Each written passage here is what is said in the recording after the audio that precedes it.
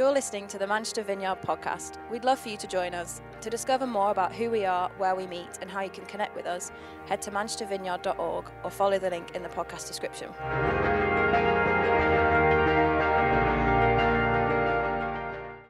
Good morning. You'd kind of hope I say this every week, but I really feel like the Lord wants to do something this morning. I think, are we willing to respond to that? Are we willing to just catch the wave of what He wants to do? If you weren't here right at the start, Steph read from Psalm 73, and she read this. It says, "Whom have I in heaven but you? I desire you more than anything on earth. My health may fail and my spirit may grow weak, but God remains the strength of my heart. He is mine forever." It's kind of what I wanted to talk on this morning, really.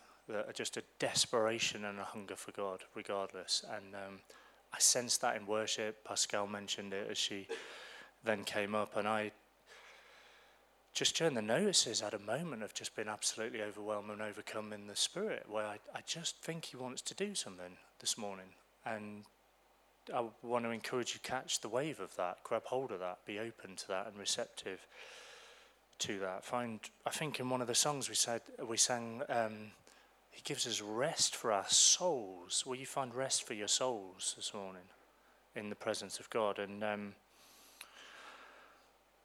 this is a bit random, but I just felt this morning there's somebody here, and you came with a, God, you've got to speak today. This is like your last chance. You kind of laid it out. It's like, Lord, I want that word, and it's got to be for me. And I think it's around change. I don't want to say it's a change of job, but I think it's a significant change in your life. And you came saying, well, you're going to have to speak. And well, I don't know, maybe me saying that is it. But I couldn't not mention that. Some of you will be joining us for the first time this morning, and we've been working through a series on the gifts of the Spirit. The Spirit of God gives us gifts to build ourselves up, to build each other up, to build the church up, and to impact the world. And if you've missed any of them, I'd encourage you to catch up online, because as we speak in series, it kind of builds. But whilst I don't want to kick that into touch and just park that and say we're done, I felt so strongly the Lord nudging me this week just to redirect things a little bit for the remainder of this term. So I don't want to stray off track, but I kind of am going to. You wouldn't have known that, but the plan I did have has gone out the window a little bit. Over the next few weeks, I not only want to look at the gift of healing, but I want to dig in a bit more into that. What is inner healing? What is physical healing? What when we don't get healed? And so we're going to look at some of those things, look at the gift of healing and some of that a bit more broadly. But before we do, today I just want to look at prayer. The Lord has been birthing something in Steph and I personally, but I believe He's stirring something more widely among us as a church. And I just want to take a 1 week look at that together this morning. So for those of you who've just heard me say the word prayer and you're now feeling guilty and a sense of failure and a sense of, oh gosh, no, faith yes, but prayer no. I just want to encourage you to put that feeling aside, because that isn't what this is this morning. This isn't a moment to work out all the places where we haven't or where we aren't. I think this is more of a bugle call to take up arms, to come together and to man the pumps. And you know, you probably couldn't escape it, but with all of the D-Day commemorations recently, I've just been reflecting personally on my awareness of the war and various wars. And I often used to chat with my grandma and granddad, and they told me many first-hand experiences that they'd had of the Second World War. And they lived in Hull and were heavily bombed in that area, partly I think because of the docks, but my granddad was bombed out 3 times. He was in the RAF. My grandma used to work in a munitions factory, and even as a young child, I can still remember now just seeing the effects that rationing had on them and the significant impact that had throughout the rest of their lives. And when we used to stay at their house, I'd stay in this bedroom that had a wardrobe. It was like wall to wall, ceiling to ceiling along one of the walls. And it was kind of like, the best way I can describe it is it's kind of like Narnia. When you see something like that as an inquisitive child, you know you probably shouldn't, but you just want to have a little peek. And I don't do that now. If you have me around your house, don't worry, I'm not going to raid your wardrobe. But you just had to explore it. And I knew that my uncle had built this wardrobe, and I couldn't reach the top cupboard unless I moved the bed towards it, put a chair on top of the bed, and then stood on top of the chair. And it was a bit precarious. And but it was worth the risk, because I also knew that one of these little fold-in top cupboards was where my grandma kept the Christmas presents. And she was slightly focused in buying Christmas presents in January. So you knew whatever time of year we went, there was always going to be something in there that could kind of activate your intrigue. Is that for me? And the other way of getting to this top cupboard was standing on my brother's shoulders. You couldn't sit on him, it needed a bit more. So I kind of stood on his shoulders. And one day my grandma's walked in as we're opening the middle cupboard of this wardrobe and opened it up, and we just had this moment of like, my grandma is now in the room, it's a little bit awkward, but how do you have the conversation about what we've just found? I kid you not, there was at least 50, I would say, I think there was 60 2-kilogram bags of Silver Spoon sugar, and we're like, what's going on here? This isn't the kitchen, but even if it is, why is this in the bedroom? And it was like, Grandma, have you got a sweet tooth? It took us ages to work it out that she was stockpiling. It was part of the impact and the effects of the war. Sugar was non-existent, or would have been heavily rationed, and it was a major luxury. And as a result of that experience, she was stockpiling.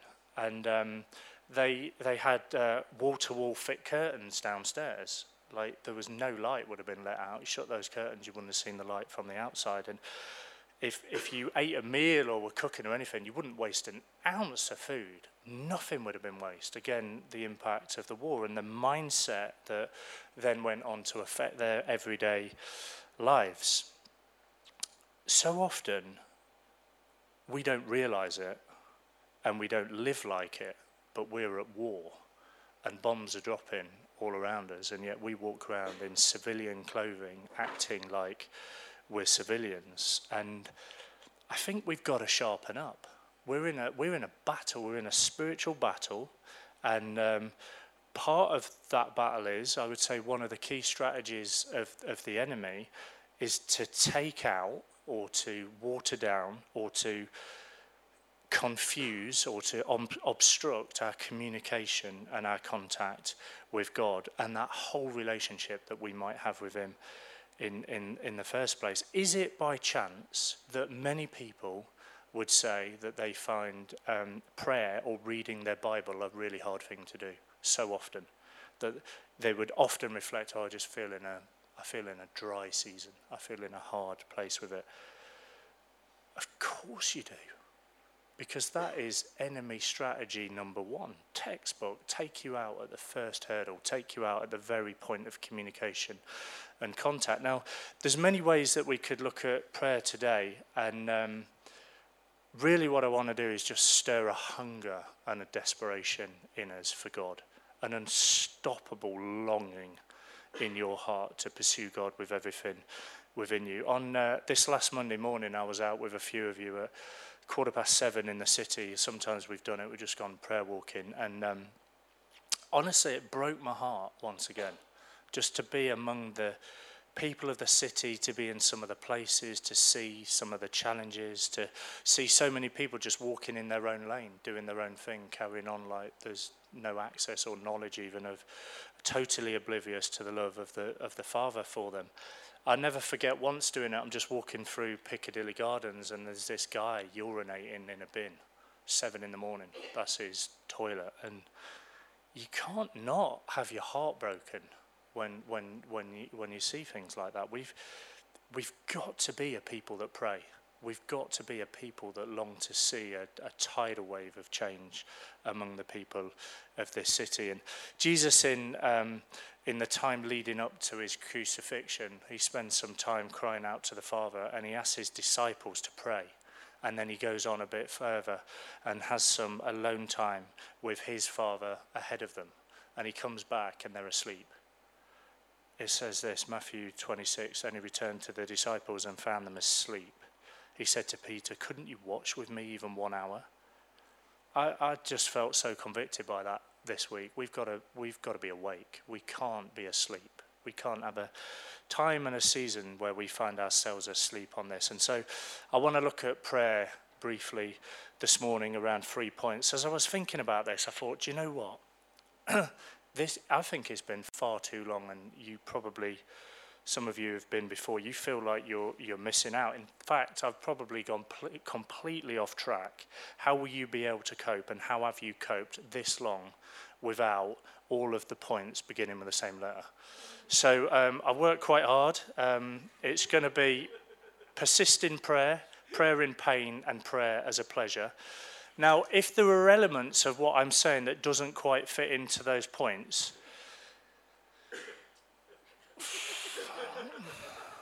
gosh, please ponder the potential problems positioning points pertinent to beginning with P. It's not that easy to do, but that's where we're going. If nothing else this morning, some of you are just going to be like, I need to pray for Steph. You do. So persist in prayer. That's the first thing. Some of you are prayers. You really are. I'm challenged, encouraged, inspired, delighted. I need your prayers. We all need your prayers. And you pray. You pray regularly. You pray methodically. And you carry prayer. It's really quite remarkable. For many, I think it feels more seasonal. There's good days, there's bad days. You often feel like you're failing. Sometimes you feel guilty about it. And because you can't live in that place because it feels quite dry and hard, you kind of just park it. You stick it in a separate compartment on the scrap heap because you can't live there because it's too hard work to keep feeling like you're failing. And I guess that's the place I want to speak into. I want to inject, if possible, a bit of life. I want to stir it afresh and say, go again. And actually, for some of you, not just go again, but go in the first place. We've got to pray. We've got to have a desperate longing in our hearts. And I would say Jesus' utter intimacy with the Father has always startled me. I've always found it quite remarkable. As a 12-year-old, he's in the temple in Jerusalem, and Jesus explains to his earthly parents, he says it, you can see it in Luke chapter 2, he says, but why did you need to search? He said, didn't you know I must be in my Father's house? Didn't you know? Didn't you get it? I've got to be in my Father's house. I've got to be doing his business. I've got to be close to what he is doing. And do we have to be in the Father's house? Is that like the yearning of our hearts? It's like I have to be doing my Father's business. I'm so desperate and hungry. I've just got to be there. And Abba and Imma, Daddy and Mummy, would have been some of the first words that a Jewish child would have spoken. Abba is so personal, and yet to them such a familiar term. How dare they, or how would they have even dared to consider using that as a way to address God, the God of the universe? Well, they wouldn't, not until Jesus. But with Jesus, it's different. As I said, I'm so regularly startled by the utter intimacy that Jesus has with Father God. And I know many of you will find that Abba language painful because you would have been or may have been inexpressibly hurt by your own human fathers or by human relationships and dynamics. And I grieve for those of you wounded by the terribly painful and often destructive experiences like that. I pray you would know and experience the grace and the healing that so often I found in the arms of the Father, and I pray you would know and experience way more. And I weep for that with those of you that weep over the loss or the absence of fathers and those relationships at times. But honestly though, regardless of human experience, and I of course don't say this lightly and I don't say it to downplay your pain, we have to hold tightly to the fact that we receive our understanding of how human fathers are supposed to function by looking at God the Father, not the other way around. And the prayer, the cry of our hearts, the intimacy, the desperation and the longing has to be one that cries out, Abba, Father. I mentioned it just a few weeks ago. Galatians 4 says, and because we're his children, God has sent the Spirit of his Son into our hearts, prompting us to call out, Abba, Father. He prompts us to call it. He prompts us. He gives us the mechanism, the insight, the heart leap to cry out, Abba, Father. And we need the Spirit of God to stir in us so desperately, a hunger to seek him and to thirst after him. And I guess I just wanted to start by saying we've got to persist with that. It's his Spirit that causes you to yearn for that, to be able to even understand or comprehend that. And of course, Jesus' relationship with his Father is unique. But experientially, we're invited into that same relationship with God the Father that he knew whilst Jesus was here on earth in the flesh. And we're encouraged to crawl into the lap of the Father and receive his love and his comfort and his strength and his healing, a place where we can laugh, a place where we can cry, and a place where we can come freely and openly. And I would say that, I think, is one of the war rooms of prayer. It's that intimacy. It's one of the places where it starts. It's very simply the Holy Spirit praying within us, causing us to yearn and to long for it. I think there's a number of people would reflect on this 3 types of prayer. There's the prayer of the lips, the prayer of the mind, and the prayer of the heart. And that's the place of the heart, where we enter into the realm where the Holy Spirit is the initiator of prayer. It's the Holy Spirit who creates it, and it's the Holy Spirit who sustains it. It's some of what I mentioned last week, actually, when I read the passage in Romans 8 where it says, and the Holy Spirit helps us in our weakness. For example, we don't know what God wants us to pray, but the Holy Spirit prays for us with groans that can't be expressed in words. And the Father, who knows all hearts, knows that what the Spirit is saying. For the Spirit pleads for us believers in harmony with God's own will. Don't you love, you're not left to your own resources to cope with problems, challenges, and burdens. You're not on your own. Even if you don't know the right words to pray, the Holy Spirit prays with you and he prays for you, and God answers those prayers and hears those prayers. Can I encourage you? Persist in prayer. Persistently persist in prayer. Now, what does that look like? Well, I just wanted to make it as practical as I possibly could. That's kind of where I hope to go this morning. I want to encourage you to go out of your way to pray more than you currently do. So for those of you that are already thinking, well, guilt, failing, I haven't, I couldn't, I won't, I've tried before, I just want to encourage you to pray more than you currently do. That would be my aim this morning. We've got to persist at it, and we've got to consistently find ways to persist. So here's just a few practical thoughts that I think might help. I'd say pray out loud. If you find praying hard, pray out loud. I regularly do, otherwise my mind just wanders to thinking about bacon or whatever it is. I try and pray regularly at certain times in certain spaces. I'm not trying to be religious. I don't want to encourage a religious heart within it. I just think it can help to fuel it and it to be regular and quite intentional. I often find in the morning, if I'm in the car, I will regularly pray in that time. I just find that a good space for it. I set myself reminders. I don't naturally remember. I wish I did. Many of you will, but I set myself reminders to pray. I have a couple of reminders throughout the day on my phone, prompts me to pray. I try and pray through my diary. What am I doing? Where am I going? Have then more dedicated prayer slots around that, things I'm committing to. And I think one of the advantages of writing some of the things down then is you can actually track it. You don't just drift in and out of prayer, but you know the arrows that you're firing. You know what you're focusing on. Recently, I would say, quite remarkably, some of the things I've been praying for, I've seen answers to. I only know that because I can look back and say, I was praying for that. I was stepping out in faith for that, and I can look when I started praying for it. Prayer needs and prayer takes persistence. We've got to be persistent at it.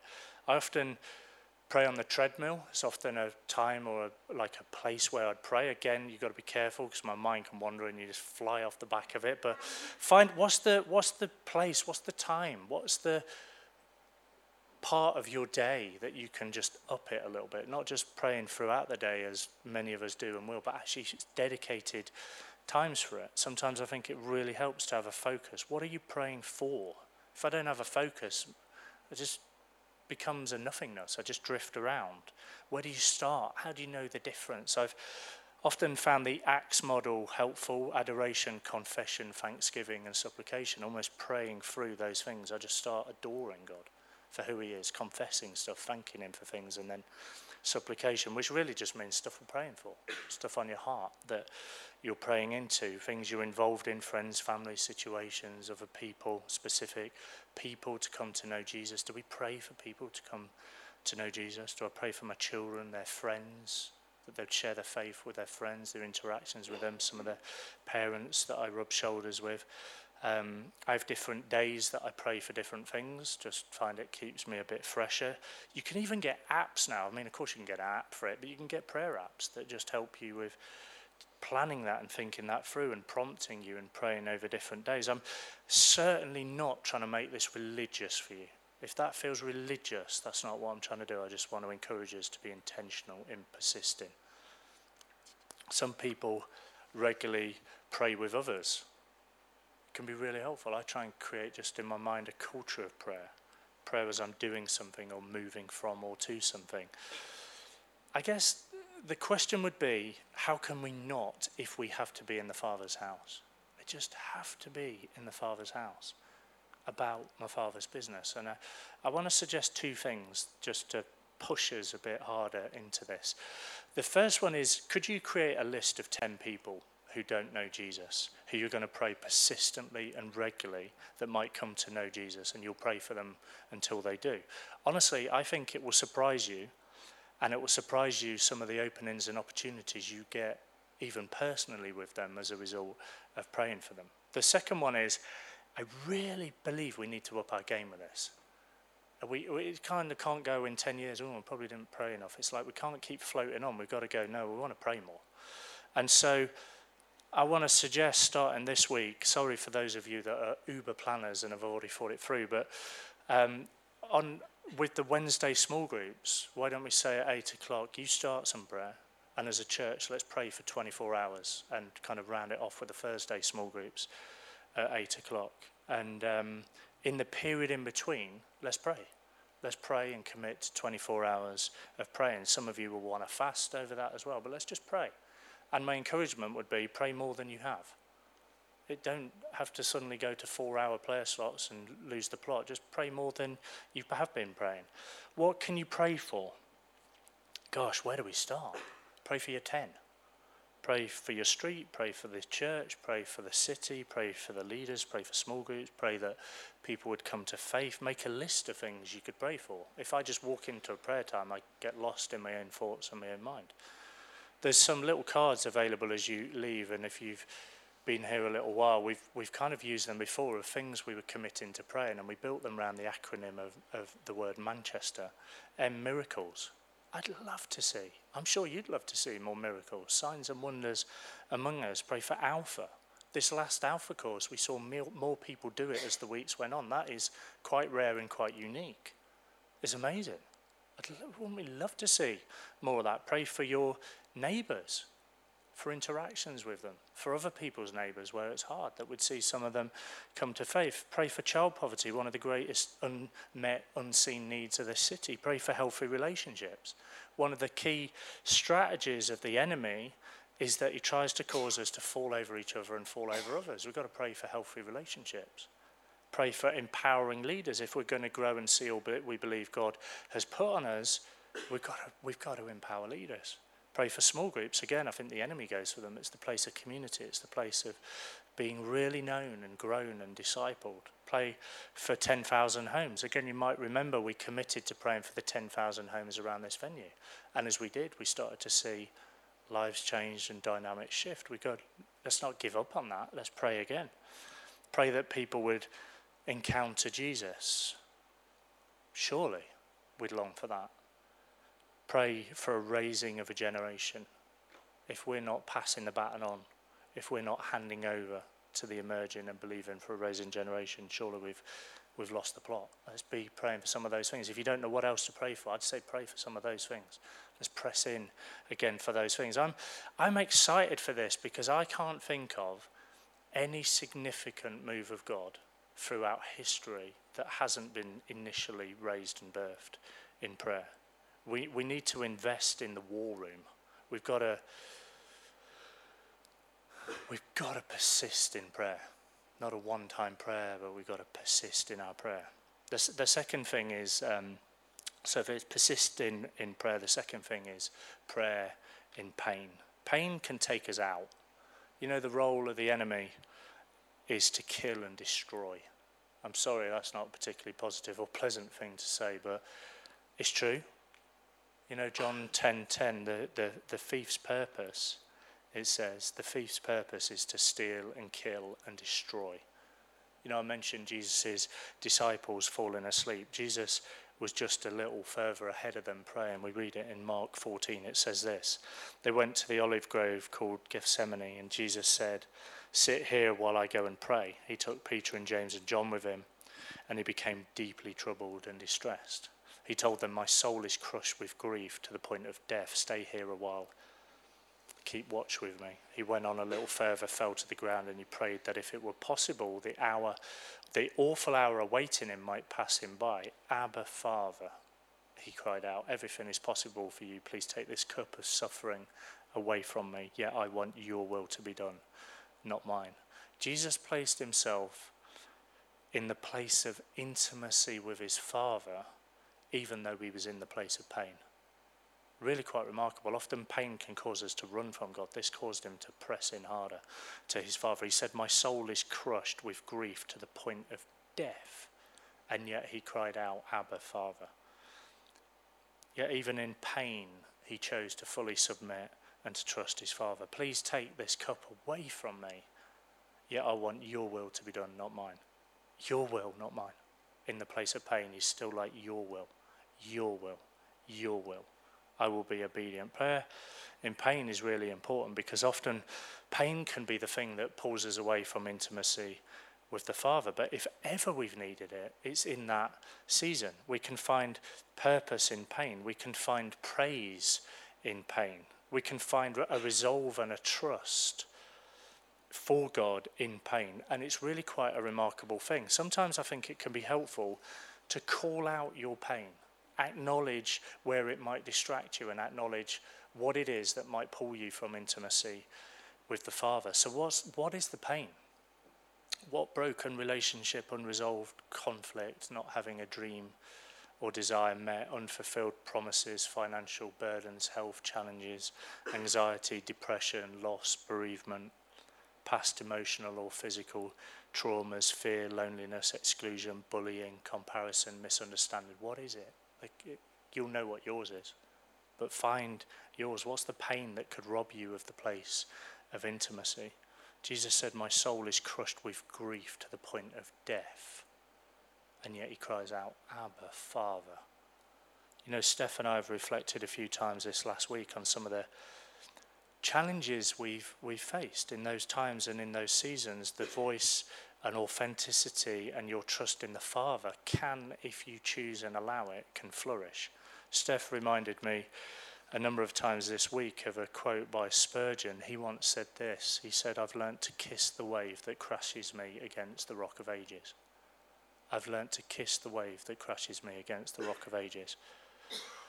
Man alive, like learning to kiss the wave, finding a peace and a steadying in the very thing that causes you pain. Because if we choose it, it can push us closer to the Father.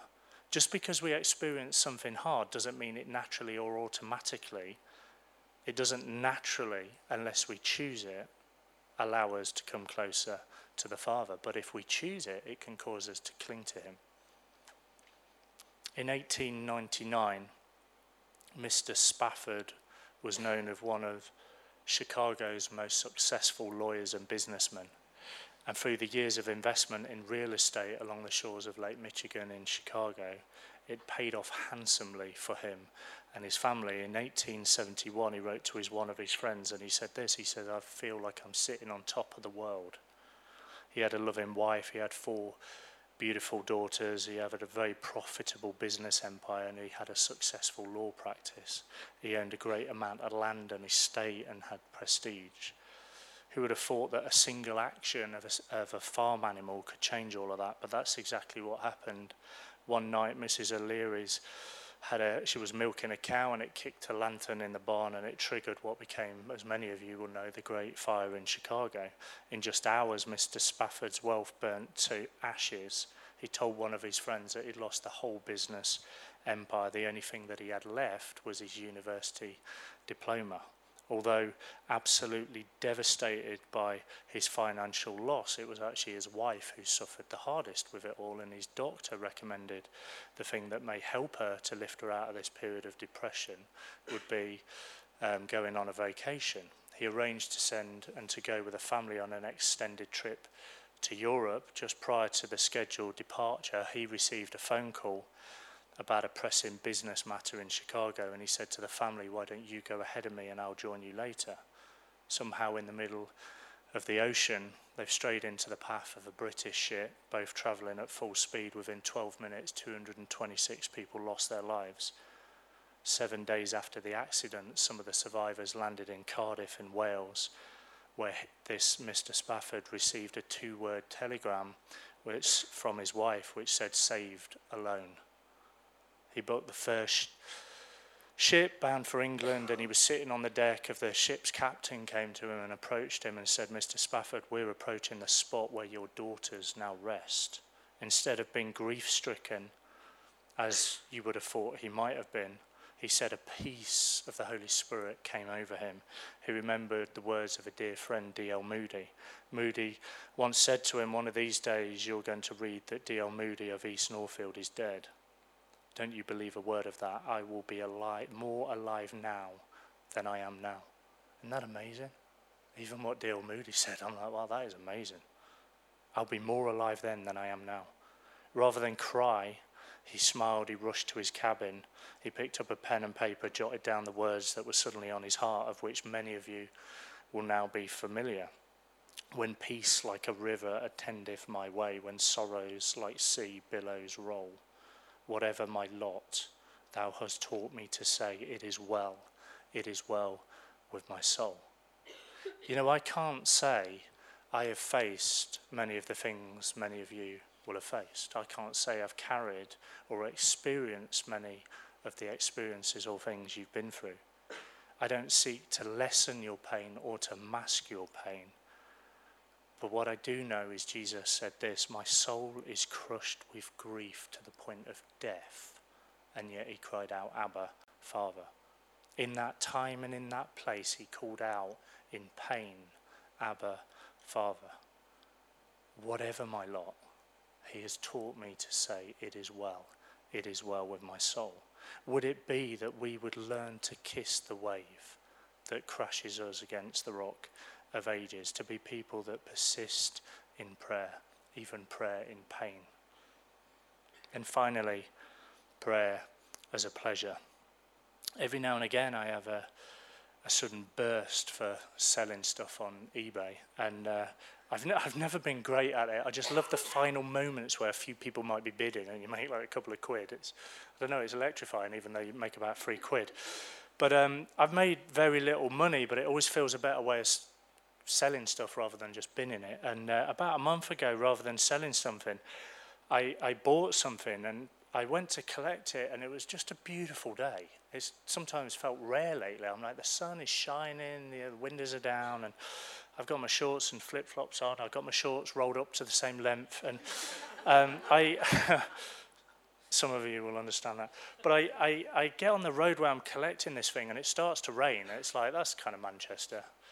And by the time I've parked the car, turned around on the street, worked out where the house was, parked the car, it's like raining, not just raining, but you know, like rain. And I need you to get it. It was like Noah would have been building an ark for this moment. It was like proper rain. And it's ridiculous. We've gone to blue sky beautiful day, not a cloud in the sky, to all I can see is like black thunderclouds. Street lights need to be on, windscreen wipers are on full, but still not doing anything. You know when it rains like that, you're like, what is going on? So I made a dash to this person's house who's selling this thing, and I knock on the door and I ring the bell, and I knock on the door and I ring the bell, and I'm getting soaked and they don't answer the door. So you're in that moment of like, do I wait or do I run back to the car? Well, I'm really now wet. So I just knock on the door and I ring the bell, nothing, and I brave the floodwaters back to my car to get the umbrella. And we got no brolly in the car apart from my daughter's little like Mickey Mouse brolly that barely covers my head. So I'm like this, and I run back to the house, 100% wet through, having soaked the car, just opening it for like the split second. And I'm banging on the door, and the lady answers the door, and she looks at me like, what are you doing with that umbrella, you donut?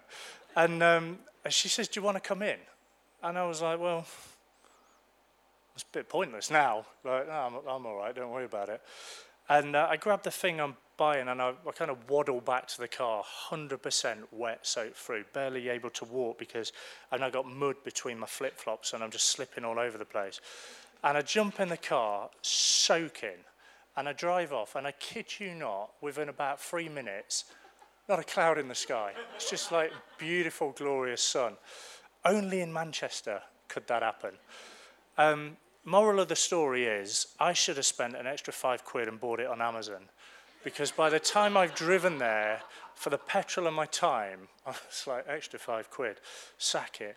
But anyway, do you know what I found really interesting was when I was wet, It's like, do you want to come in? Nah, I'd rather just stay in the rain now, I'm wet. Psalm 143 verse 6, I lift my hands to you in prayer. I thirst for you as a parched land thirsts for the rain.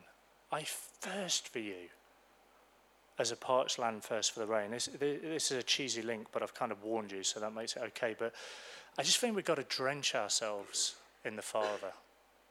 We've got to have the rain of the Father, the love of the Father. Sometimes it can be such a sudden rain that pours forth, that sometimes even when you least expect it, that it can catch you in wonder and praise and unspeakable speech. And I don't want to make it about me, but I just had one of those moments a minute ago in notices. I'm like, Pascal, you did a great job, and it's not what you said, but it's notices.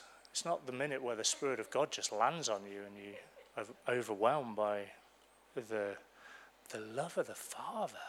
Just soaks you. And when it happens, I want to say, don't put up an umbrella.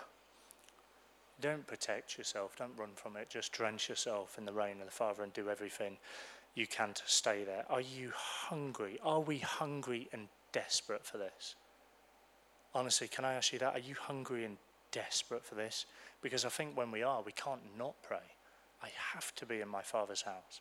I have to be about my Father's business. I want to encourage you to step into that place. Use this as a push. Use the 24 hours as a push. If you do that, spend some time doing that. Pray for each other that we would do it.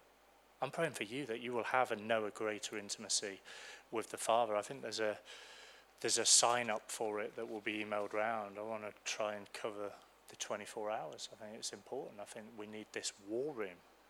But in these times of prayer, speak words of love and compassion to the Father. That might feel for you quite a strange and an unnatural thing at first. You might feel quite unused to loving or knowing God in that way.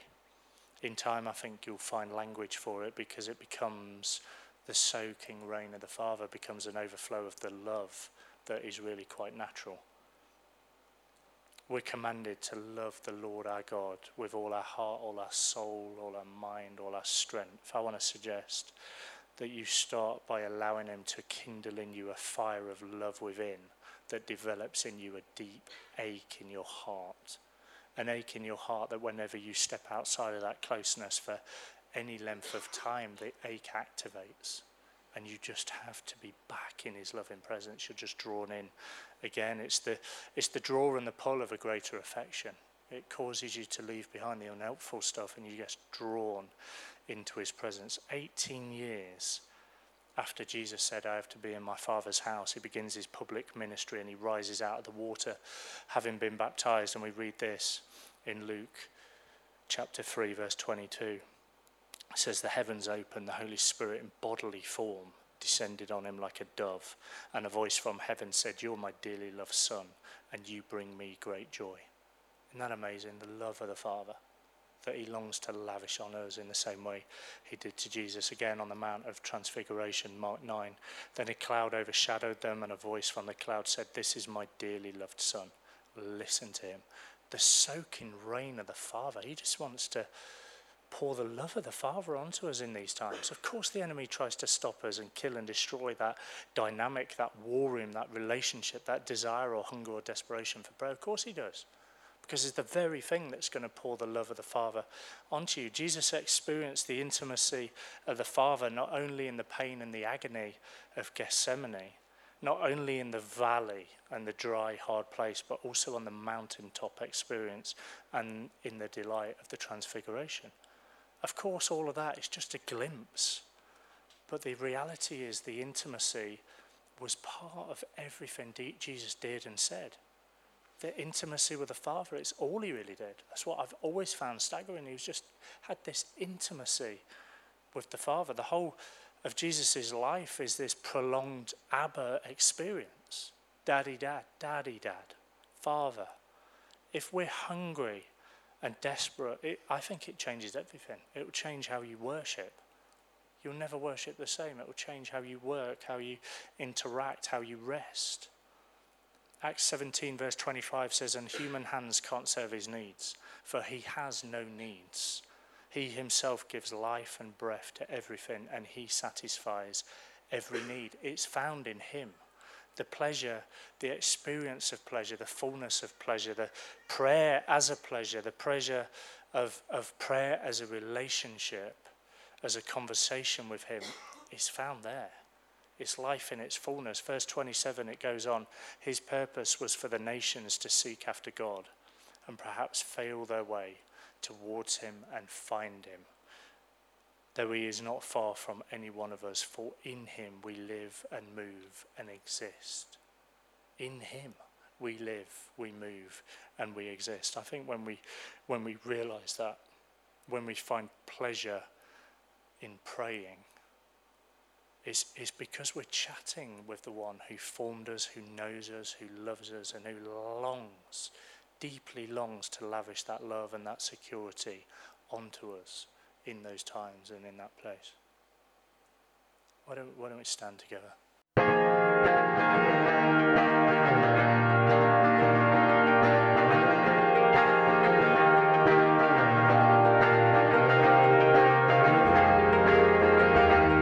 Thanks for listening. To find out more, head to manchestervineyard.org or follow the link in the podcast description.